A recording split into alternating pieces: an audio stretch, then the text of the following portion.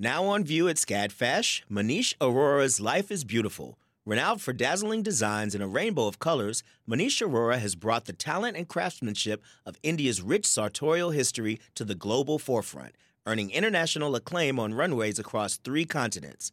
Designing in India since the 1990s, Aurora's glittering garments celebrate extravagant expressions of self through varied materials, techniques, and silhouettes in a triumphant union of Western and Eastern aesthetics adapted to today's multicultural society with a touch of humor. Find out more at scadfash.org. Support for WABE comes from 100 Miles, a nonprofit committed to preserving Georgia's 100-mile coast. Protecting this critical coastal ecosystem takes all of us. Watch the stories of the innovators and future leaders who help keep our coast flowing at ourgeorgiacoast.org.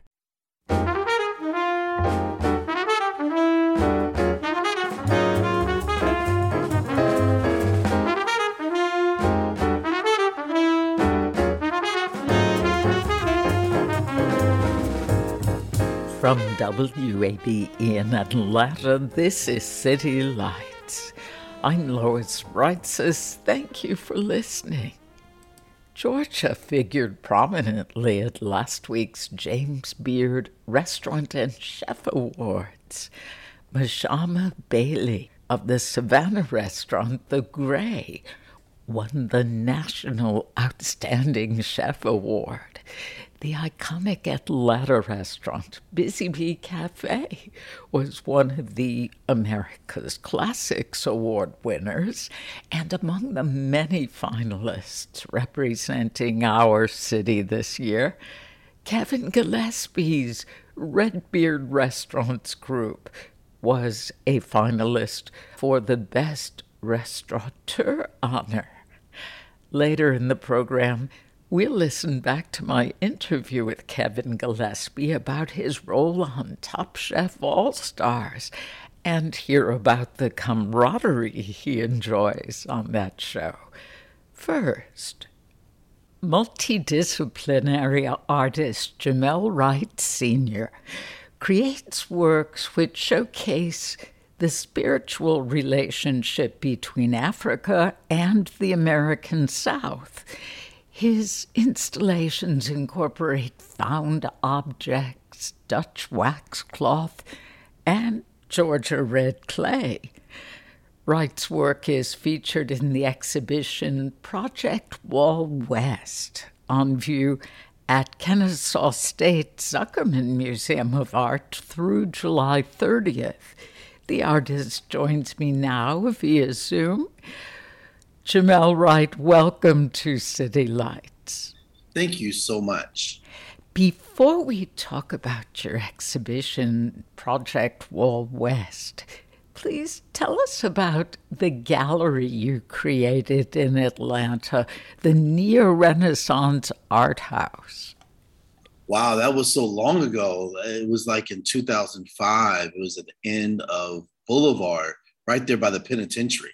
And it was a gallery I had created to kind of highlight young artists in Atlanta. And I was selling art for under $1,000 for new collectors and young artists to be shown and to share and to create relationships. I found that in Atlanta, there was a lot of young artists with not enough places to show their work and not enough time for them to like really hone their talents and then have people to purchase the work to help to support them. So I wanted to create a space that highlighted those artisans. And I did it for about a year. It was a really good project and a really good gallery. It was kind of hidden away. And I had quite a few people that were really upset when I closed it because of the impact that it was making in the small art community in Atlanta. Was it because of rent that you had to close? Yeah, kind of. It was rent, and it was a lot of work. And I was also going through separation as well and dealing with kids and trying to figure out my life and what did that mean after all of that. So I often say that I gave up my life for art, but it is with a joy. I am probably happier in my life now than I've ever been in my entire life. Well, that's great to hear. Your work focuses on the Black American vernacular experience. Would you expand upon that? Sure. Like I grew up, I was born in the 70s. I was born in 1970. And it was really at the catalyst between the civil rights movement and this new movement that was happening in the Midwest, right? Like we were just on the verge of creating what we now call the funk. But prior to that, the 1920s and 1970s was the great migration of African Americans moving from the South to the North. In my upbringing, we go into the early 80s, and then you have hip hop coming out of this sound of funk. So all of this kind of like vernacular, these things that these Black experiences that are happening around us, right? Gathering these materials such as funk is created because a lot of African Americans were working in the Midwest in factories and then had more money than they were used to having and were able to give music lessons to their kids. I received music lessons as a kid. My mother put me in dance classes. My mother put me in art classes. And then there's also the return of, during the summer and spring, you're returning back to the South to see your grandparents and your aunts and uncles. So you're using all of these things around you, right? That's what that vernacular is. It's that idea of all of those experiences of venturing down to the South and sitting on my grandmother's porch, watching the sunset as the train goes by and waiting till the street light to come on, and my parents putting me outside to count the train cars as they go by in order so that they can just have a conversation without kids being around. So all of those experiences, I think, include that vernacular experience. Interesting. When I read that about your focus on the Black American vernacular, I thought it was to distinguish Black American from Blacks in other parts of the world or Africa. Well, I mean, it does to some degree, right? Because, although African Americans are descendants of Africa and have a lot of traditions by way of the South traditions that we still have some of those ideas of those African descendants. We've created our own culture here in America, right? We are embedded in this land. We have put our hands in this land, and we have grown rice and cotton and tobacco, even coal. Like there were even coal plantations here in the United States that the enslaved Africans would dig. So we are embedded in this land and created a culture within ourselves. And it's evident through music forms such as the blues, rock and roll, hip hop, jazz, gospel music. All of these things, all of these symbols are almost like artifacts. They're evidence of the experience that African Americans, Black people in this country, have imparted into the American thread, the American fabric. Definitely. In an interview with Arts ATL, you said, I'm quoting, "I purposely try to create something so ugly that when you see it, it's beautiful." Right. Jamel, I don't see anything ugly in your artwork. Will you explain what you meant by that? I beat it to death. I use that phrase because oftentimes when we see something, we believe that we could just take a picture of it and move on, right? And I believe that we as Black people, I believe that we as artisans, as artists, are creating something that is more than just an Instagram experience. A quick shot and you turn the page. And now with photography, I don't know if people even go back and look at their photographs. You just take a picture and you keep walking. So when I say that I'm trying to make something so ugly that is beautiful, what I'm really trying to do is create something that's so enormous in spirit, in visual language, that you have to sit there and you have to take it in and then see its beauty. I noticed that like sometimes with people who we think we can just walk past, we don't take enough time with, can sometimes take that moment with that person and find out something that we would have never thought that this person had in them, right? Mm-hmm. And that's what I'm trying to get out of my work. I'm trying to get people to take the time to meditate, the time to consider, the time to understand another perspective, another way of thinking, another way of being, another way of understanding, not just me as a person or not just a Black experience, but themselves. Wow. How do you use Georgia red clay in your pieces? I figured out a secret of how to make it into a paint. Oh. So I use it on the piece to include it into the painting. It's one of the final layers. I went to grad school at 45 years old, going on 46. And I took a huge bucket of red clay up there with me. So I'm up in New York with a bucket of Georgia dirt, right?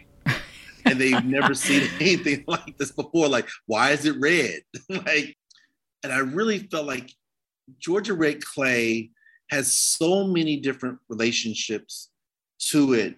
First, I'll explain when I think about the big Pangea, right? The Pangea of Earth, it being all one place. But when you separate it, the same land that's here in Georgia is the exact same land that you find in Ghana and Nigeria, because they have that red clay as well. So I kind of use it as like this symbol for it being like this land bridge, this way of connecting back to this original country, because all of us come from Africa, right? Yeah. So if all of us come from Africa, I'm reconnecting us back to our origin. I'm reconnecting us back to a deeper understanding. And then as being in New York and coming back to Atlanta, this idea of going back and forth from New York to Atlanta, it's kind of that same thing of that great migration, right? I'm now leaving from Georgia and then going to New York and using it there. Also, we all know that living in Georgia, the red clay in itself is a stain, right? If you find it on the bottom of your shoes, if you find it on your clothes, then you walk into the house and you walk on the carpet, you may never get it out, right? It will always be there. And that's kind of like what I wanted to put on my work. I wanted to kind of put this stain on it, that it was always connected to me, because the fabric in itself is what we now consider an African fabric, but it's really a Dutch wax cloth, meaning that it was first made in Holland, and then they tried to sell it to Malaysians, and Malaysians didn't take it, and then they sold it to the Africans, and the Africans adopted it into their culture. And when they adopted it into their culture, it then began to have symbols for different regions. So I wanted to kind of connect that back to the African American experience of using the same kind of quote unquote African fabric, this Dutch wax cloth, and connect it back so that it sewn together, we're reconnecting those ideas. And then by adding the red clay, I'm taking something that is kind of African, and I'm then adding this Black American experience on top of it. If you are just joining us, this is City Lights on WABE. I'm Lois Reitzes speaking with multidisciplinary artist Jamel Wright Sr. Jamel, some aspects of your artwork bring to mind the Gullah Geechee quilts. Who taught you to sew? I learned how to sew in grad school. Ah. My grandmother used to sew quilts. Both my grandmothers sewed quilts, and my mother would always have a sewing machine. And when I was younger, I just always was fascinated by that machine. And then when I got to grad school, I wanted to start sewing. At first, I was sewing just regular paintings on canvas to the African fabric. And then I just fell more in love with the African fabric and separated it from that. The idea of quilting is such a deep conversation of, some of those Black vernacular experiences. But at the same time, I try to narrow the view of the use of the fabric because I respect what my grandmothers did, and I respect those quilters, and I would not want to call myself a quilter because I'm not using some of those same traditional tools. I'm kind of bringing that idea, those concepts of sampling, like hip hop sampling, yes, into fine art by taking these different motifs that we know to be one thing and then sewing them together so they become something much larger. The Zuckerman Museum commissioned your piece, Reborn, #2, for this show. Would you describe it? Wow, it is 15 feet tall and 20 feet long. It is purple. Prince is my favorite artist, and purple is my favorite color. Is purple your favorite color as well, Lois? It is my favorite color. It has been since I was a little kid. What color purple do you like? I love all shades. I especially like those that tend to have more blue. I like periwinkle and lilac and sort of a blue violet.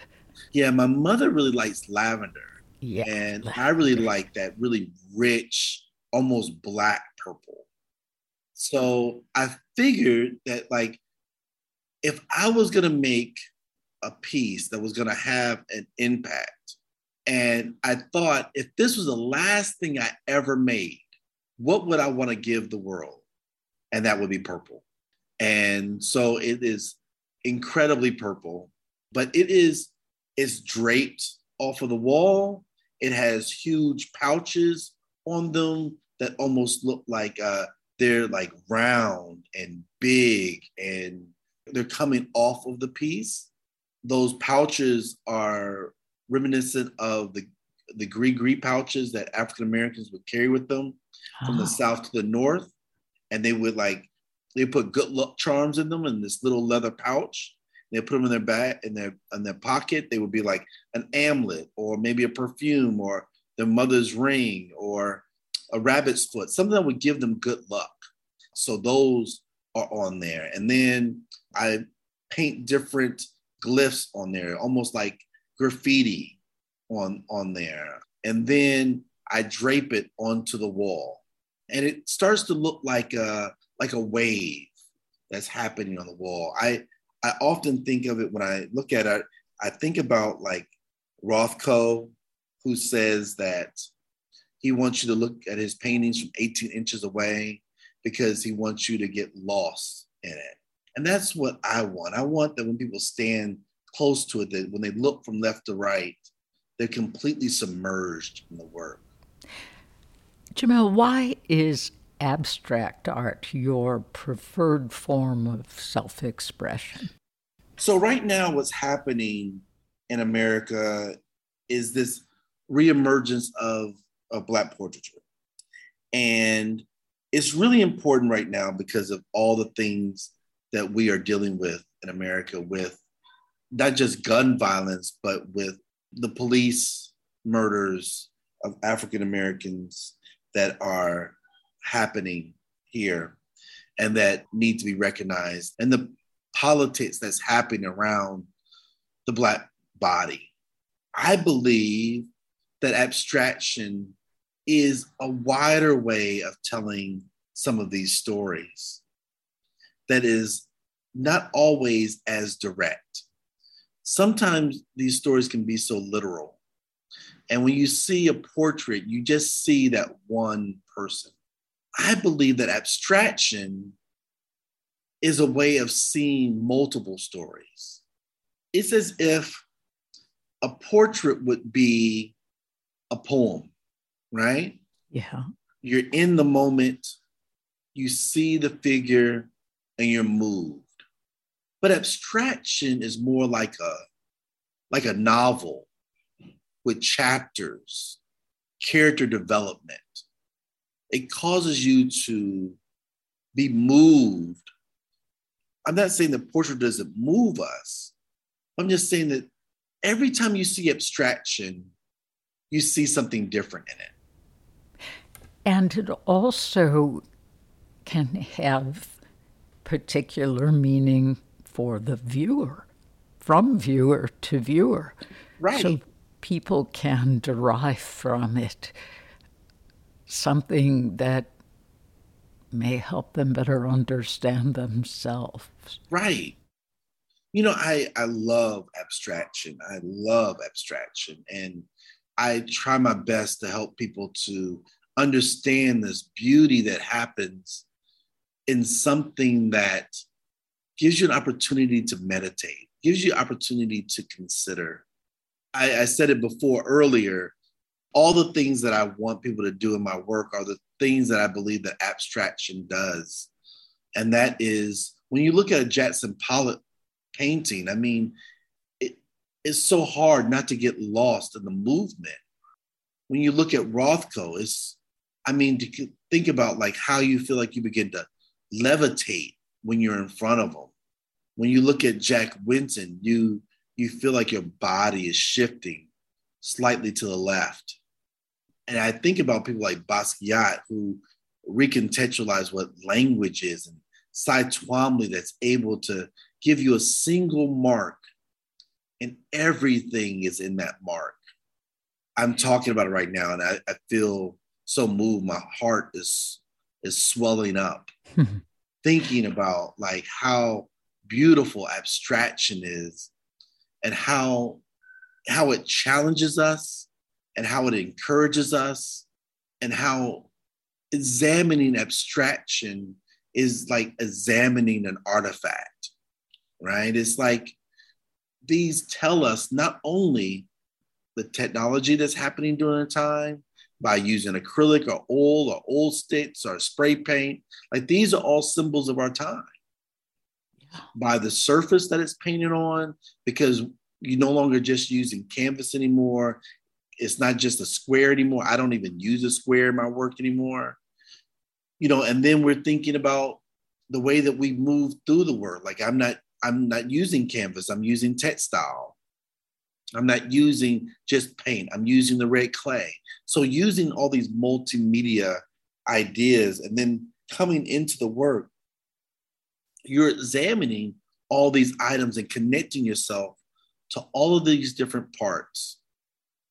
And then you step back and ask yourself questions about who you are, about who this person is that created this, and what do you have in common with this person? Multidisciplinary artist Jamel Wright Sr. His exhibition, Project Wall West, is on view at Kennesaw State Zuckerman Museum of Art through July 30th. More information is on our website, wabe.org/citylights. In a moment, we'll celebrate Georgia's representation in this year's James Beard Restaurant and Chef Awards. Amplifying Atlanta, this is WABE.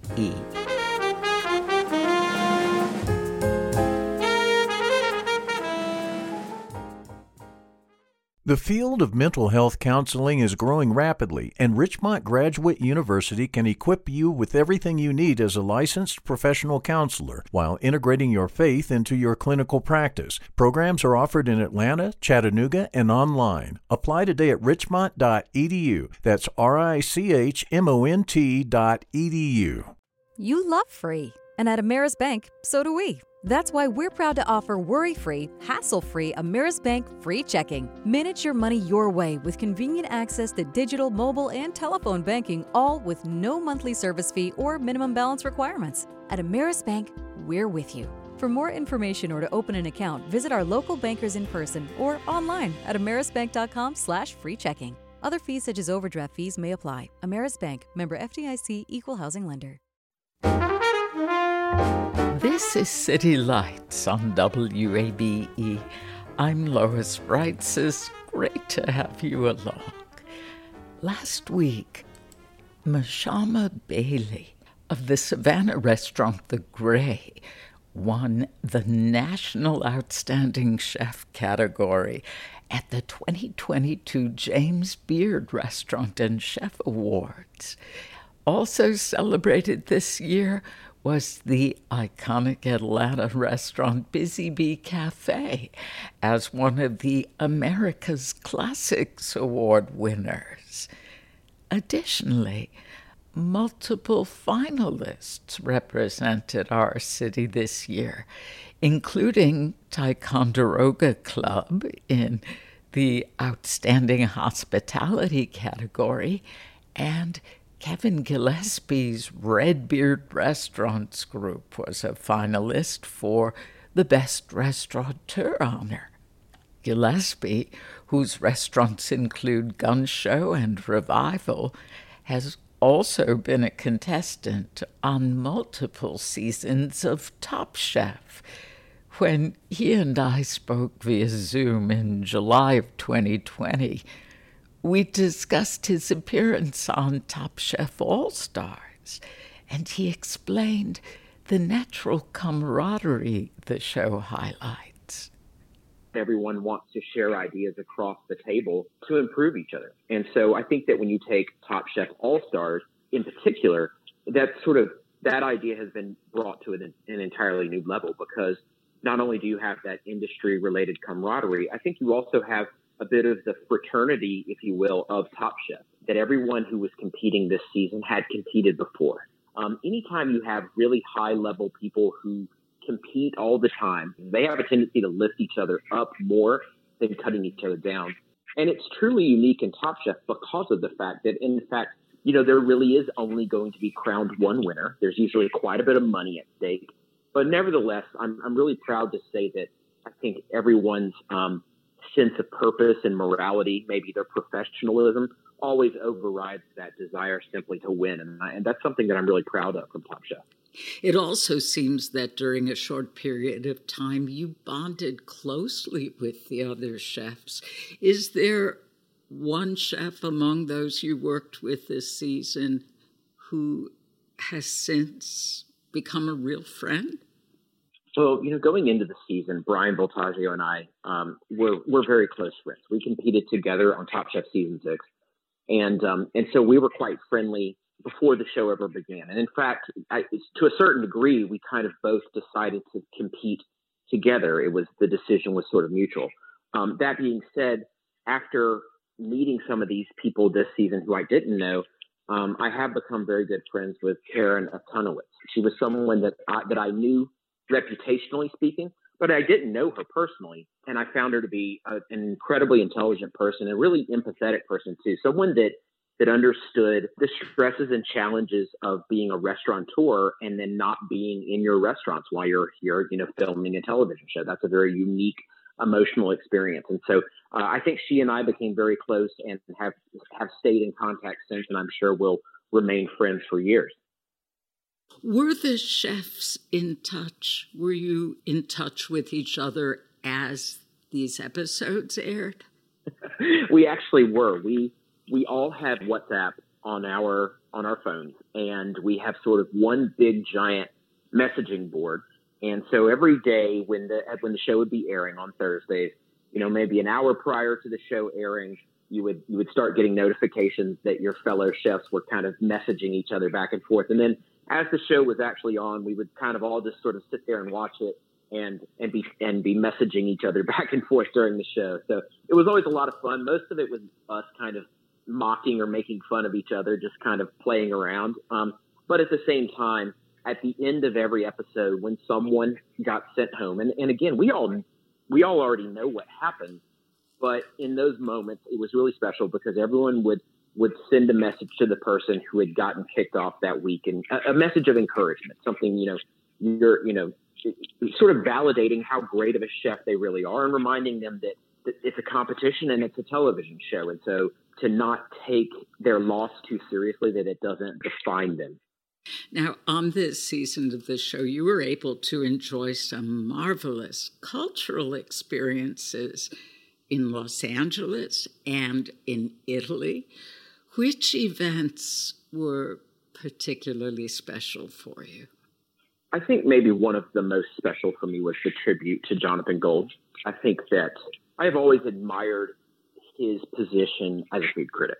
I like to think of him more as a food writer. He was a man who always made it a point to showcase the best of people. He was not a person who wrote scathing reviews to hurt people's business or to bring them down. He really made it a point to share the story of people who he thought was special and who he thought were doing something special. And so having an opportunity to pay tribute to his life and his work was really unbelievable for me. When we made it to Italy, frankly, the entire experience was just absolutely grand. But what I really enjoyed more than anything, I think, was the truffle hunt. I'm a man who, I love the outdoors. I love any excuse to be outdoors. And I especially love the fall, which is when we were there. And just sort of all of the pieces of that together, the dogs, the smell, literally, the moment we stepped foot into the woods, you could smell the truffles. You didn't know where they were, but you could smell them. And it was just such an incredible experiential moment that you hear people say a sense of place when they make reference to things. I don't know that I've ever felt a stronger sense of place than in that moment. Oh, wow. Kevin, your restaurants and your cooking reflect your love of family. Gun Show was named for memories of time spent with your dad. Your grandmother was a huge influence on your cooking. Were there dishes you created on the show that reflected not only Atlantic cuisine, but the influence of family as well?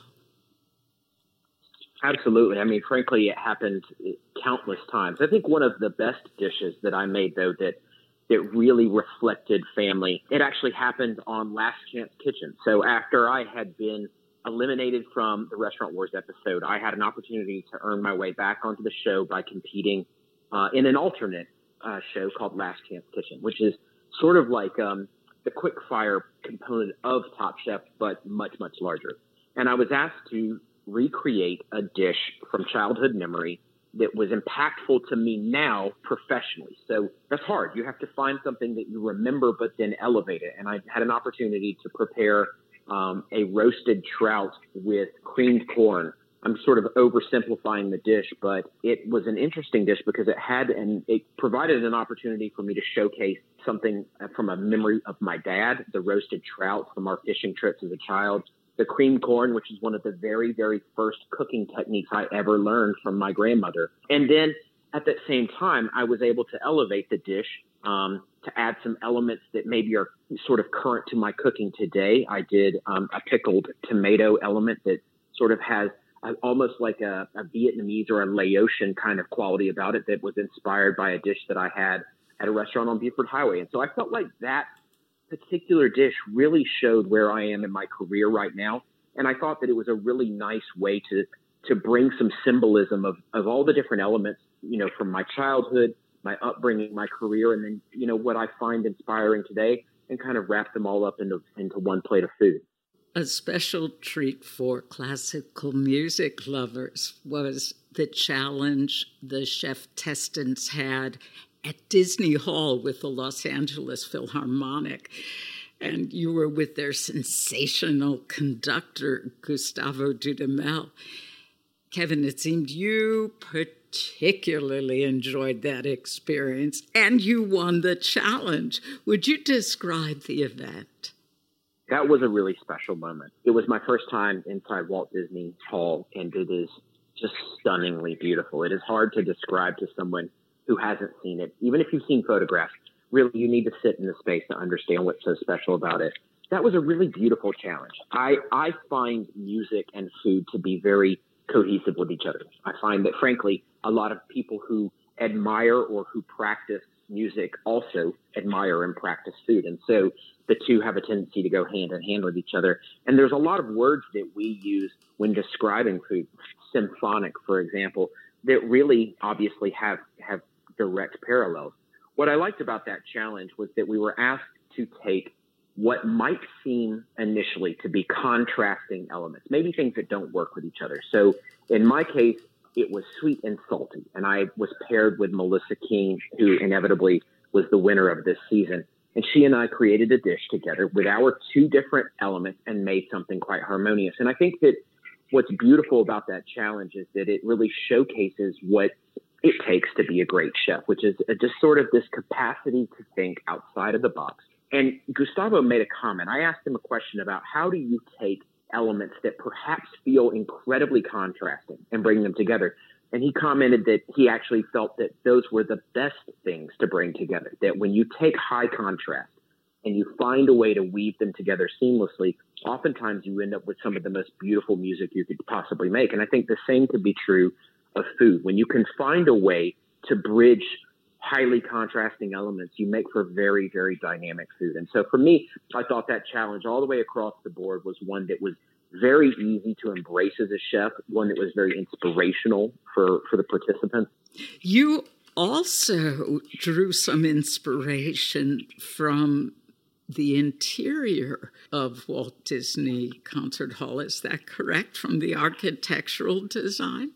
I did, actually. This is something, of course, that I never expected when we were there. I had my mind wrapped around this idea that I would close my eyes and I would listen to the music, and that would inspire me, like coincidentally, because it's just such a beautiful space. Right when we sat down in the hall, and maybe it was because it was empty, and so you had really the opportunity to look around and take in your surroundings, I realized that this ceiling, which is, cupped, I guess you would say, and it's obviously designed that way for acoustics, resembles, at least in my mind, it resembles the shape of cabbage leaves that naturally have a cupped shape. And so it probably sounded like the strangest thing in the world to mention it at that moment, but I just sort of instantly gravitated to this idea that we were going to use cabbage, and it was going to be a very literal inspiration, as opposed to just sort of having to explain it conceptually. It was going to be very simple to say, we made cabbage because the room looks like cabbage. And it actually turned out to be a very successful thing to do. Oh, it was. Both times that you were eliminated this season, it seemed you disagreed with the judges and thought differently about the food you prepared. No doubt that was frustrating. Was that the most disappointing aspect of your experience? No, not exactly. I will always advocate for the work that I do, and I'll also always admit the mistakes that I've made. And I think actually in the Restaurant Wars episode, I felt like it was very appropriate for me to be sent home. I did not think that we did as bad a job as they sort of implied. I think that to a certain degree, we had a bit of a victim of circumstances situation going on there. But without elaborating too much on that, I did feel it was important to stand up for my teammates, and I was okay with that. In the final elimination where I was sent home, I vehemently disagreed with the judges, and still to this day have. And, I think that's just part of being a creator. I think when you're someone who builds or sculpts or conducts, you put every ounce of your energy, every ounce of your heart and soul into it. And when you do that, there's a vulnerability that comes out that I think has a tendency sometimes when you face criticism to rear its head immediately in disagreement. I think that for me, I felt very strongly and do continue to feel very strongly about the food that I made in the finals. I think it was really beautiful. And I personally think that it represented the challenge better. But, unfortunately, despite my greatest desires, they don't actually ask me how I think the challenges should be judged. So usually when I'm disagreeing, I'm mostly doing it for my own sake, I suppose. But in that particular challenge, I felt pretty strongly about the fact that they had gotten it wrong. Now, that being said, it was not the most disappointing moment for me of the season. I think that the most disappointing moment for me of the season actually did come in the Restaurant Wars episode when I was so exhausted from making the show, and I was so frustrated from the way that particular episode works, because it's very demanding, but it's also one that I don't particularly like the process to opening a restaurant in such a cavalier way. I guess as a person who opens restaurants professionally, I take that very seriously, and it feels a little forced to me. And I have a tendency to get in my own head about it. And so I think I made a lot of mistakes in that episode, including losing my temper on a couple of occasions. That's not really who I am as a person. I'm someone who is traditionally very metered and put together. And so I was embarrassed to have lost my temper, and then just having misspoke on a number of occasions in that episode. But nevertheless, watching that episode after it aired, I was a little embarrassed for some of those things that I did that I thought didn't really showcase who I am as a person very well. Well, it is so difficult when you are in the moment. And as you said, you were exhausted, and there are all these different comments being flung at you. And hearing what you said about still believing that what you did was fine, it just underscores how subjective art itself can be. I mean, it's not like an athletic challenge. Yeah, there are technical aspects, but it is subjective. Absolutely. And I think that especially once you reach the point inside a competition when the competition is so narrow, in the sense that the margin of victory is incredibly narrow, you have to become, as it were, quote, nitpicky. But frankly, the only way to nitpick is to be subjective. Like, all of the things that are very literal, they're already gone. No one has made any glaring mistakes. You're down to a point of deciding who you believe did the best job, and that is incredibly subjective. In visual art, when an artist, let's take Picasso, for example, chooses to paint in a form of distorted reality, you could argue, well, he didn't paint a face right. That's not what people look like, but that's not really the point. And so when I think about sometimes the food that I cook, I have a very clear voice in the way that I cook. I think that most people who know anything about food could probably pick out one of my dishes pretty easily in a blind lineup, because it is very me, and I'm very expressive in my food. What happens sometimes, though, is that when you do finally get to that point where the decision is a subjective one, it makes it very hard. They either like it or they don't like it, because my stuff doesn't tend to be very middle of the road. I don't think that I don't know that my cooking has ever been described as subtle. So it's, when you get to that point, it does come down to something purely subjective. And so for me, I think what's important more than anything is that I was extremely pleased with that dish. And so I'm okay, because I can go home feeling very proud of the work that I did. Atlanta restaurateur and Top Chef competitor Kevin Gillespie. That conversation was recorded via Zoom in July of 2020, and you can hear the entire interview on our website, wabe.org/citylights. This is City Lights on WABE. I'm Lois Reitzes. Thank you for joining me. It's time now for our segment, Speaking of Music, where we get to hear from Atlanta musicians in their own words. Hi, my name is Jack. I play bass in Wayuka. Hi, my name is Jack. I play guitar in Wayuka. Hi, my name is Robert. I play drums in Wayuka. My name is Will. Hi, and I play guitar and sing in Wayuka. And Wayuka is an alternative rock band from Atlanta. We have some rap songs. We do some country stuff, but it's mostly alternative.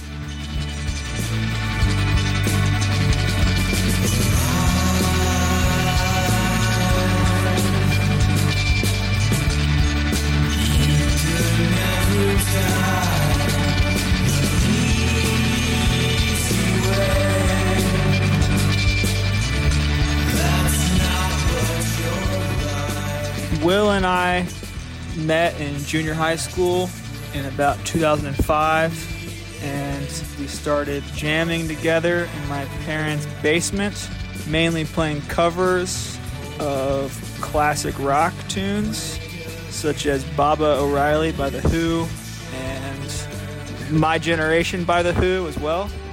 Definitely some Green Day songs as well. And we've been rocking together ever since.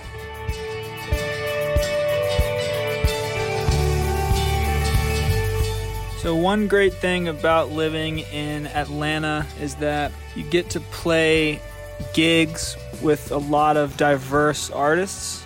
You can play and there'll be like a hip-hop artist and a heavy band on the same bill. And I think that kind of thing just inspires us to maybe go for a more eclectic style.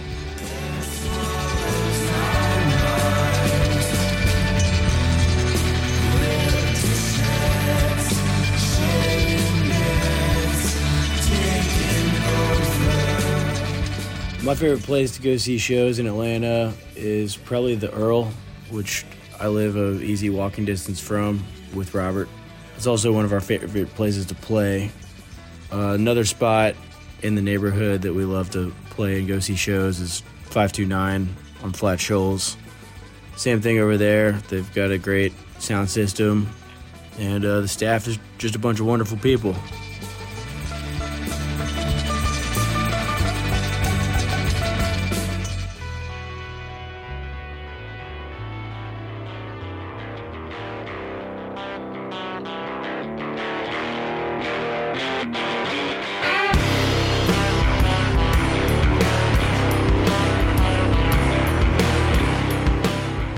The story behind Love Shack involves making a kind of selfish parallel between ourselves and the B-52s.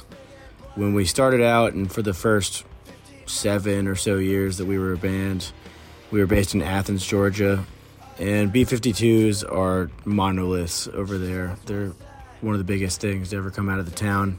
And it's always struck me that Love Shack is a extremely happy, almost too happy song, but it's them remembering the old times when things were simple, when Ricky Wilson was still alive, and just wanting to get back to those simpler days. Copernicus on Percocet, to a speck in the back of my eye. To me, that's kind of how I was feeling after I moved to Atlanta and was going through a bit of a tough time. We wrote Love Shack to kind of remember the simple house shows and the just crazy party days before everything got complicated.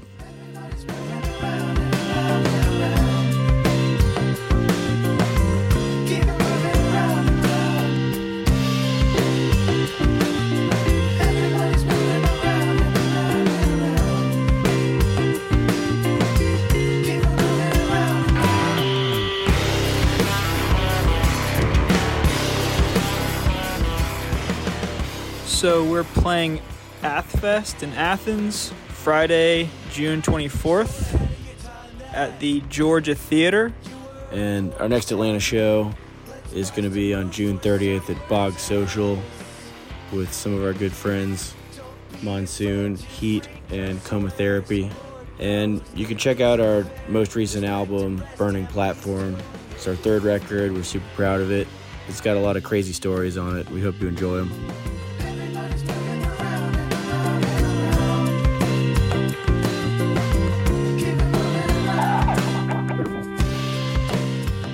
Alternative rockers, Wayuka, and our series Speaking of Music.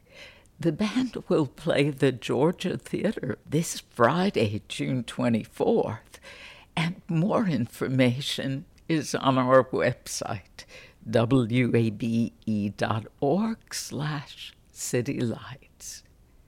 2 free classical music concerts are being performed tomorrow in Atlanta. The Atlanta Symphony Orchestra is back with their concerts in the park. The theme of tomorrow's program is Hooray for Hollywood, with music from movies such as Back to the Future, King Richard, Call of the Wild, E.T., and more. Food and beverages will be available for purchase on site, and patrons can bring outside snacks as well. The performance will take place on Piedmont Park's Oak Hill in the southwest corner of the park at 7:30 p.m. Speaking of the Atlanta Symphony Orchestra, a concert at Spivey Hall honoring Maestro Enrico Lede, the founder of the first Atlanta Symphony Orchestra, will be performed tomorrow, Wednesday, June 22nd. The orchestra originally was founded in 1920 and lasted until 1930 when the Great Depression struck. Grammy Award-winning composer and conductor Lucas Richmond wrote a piece for the occasion, which will be performed by the Atlanta Musicians Orchestra.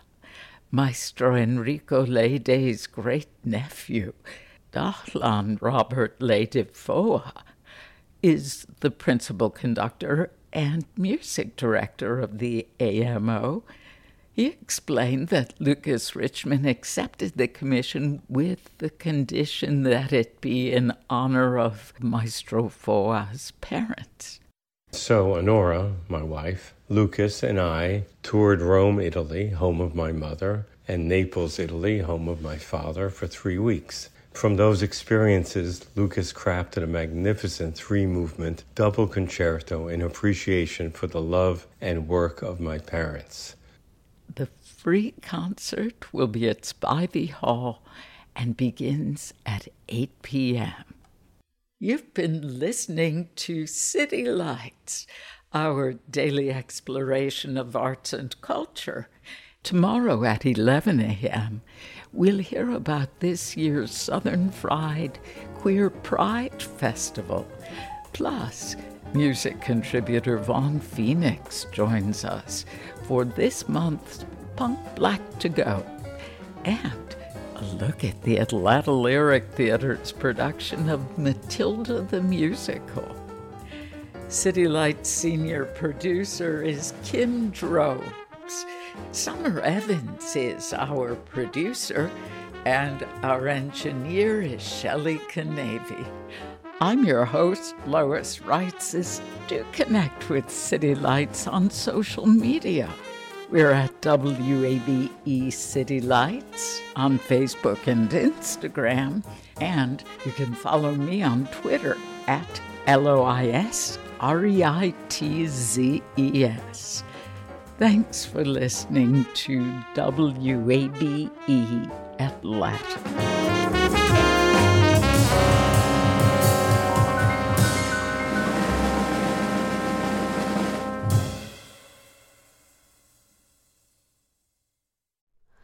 Hi, it's Terry Gross, the host of Fresh Air. We bring you in-depth, long-form interviews with actors, directors, musicians, authors, journalists, and more. Listen to our Peabody Award-winning Fresh Air podcast from WHYY and NPR. The world is full of mysteries. Are ghosts real? Is that yogurt expired? Hey, the unknown can be scary. But when you donate to WABE, you know where your money is going. Your gift supports the journalism that keeps you informed and the programs that pull back the curtain on complicated stories. Help us make the world less mysterious. Become a member now. Go online to wabe.org/donate, and thanks.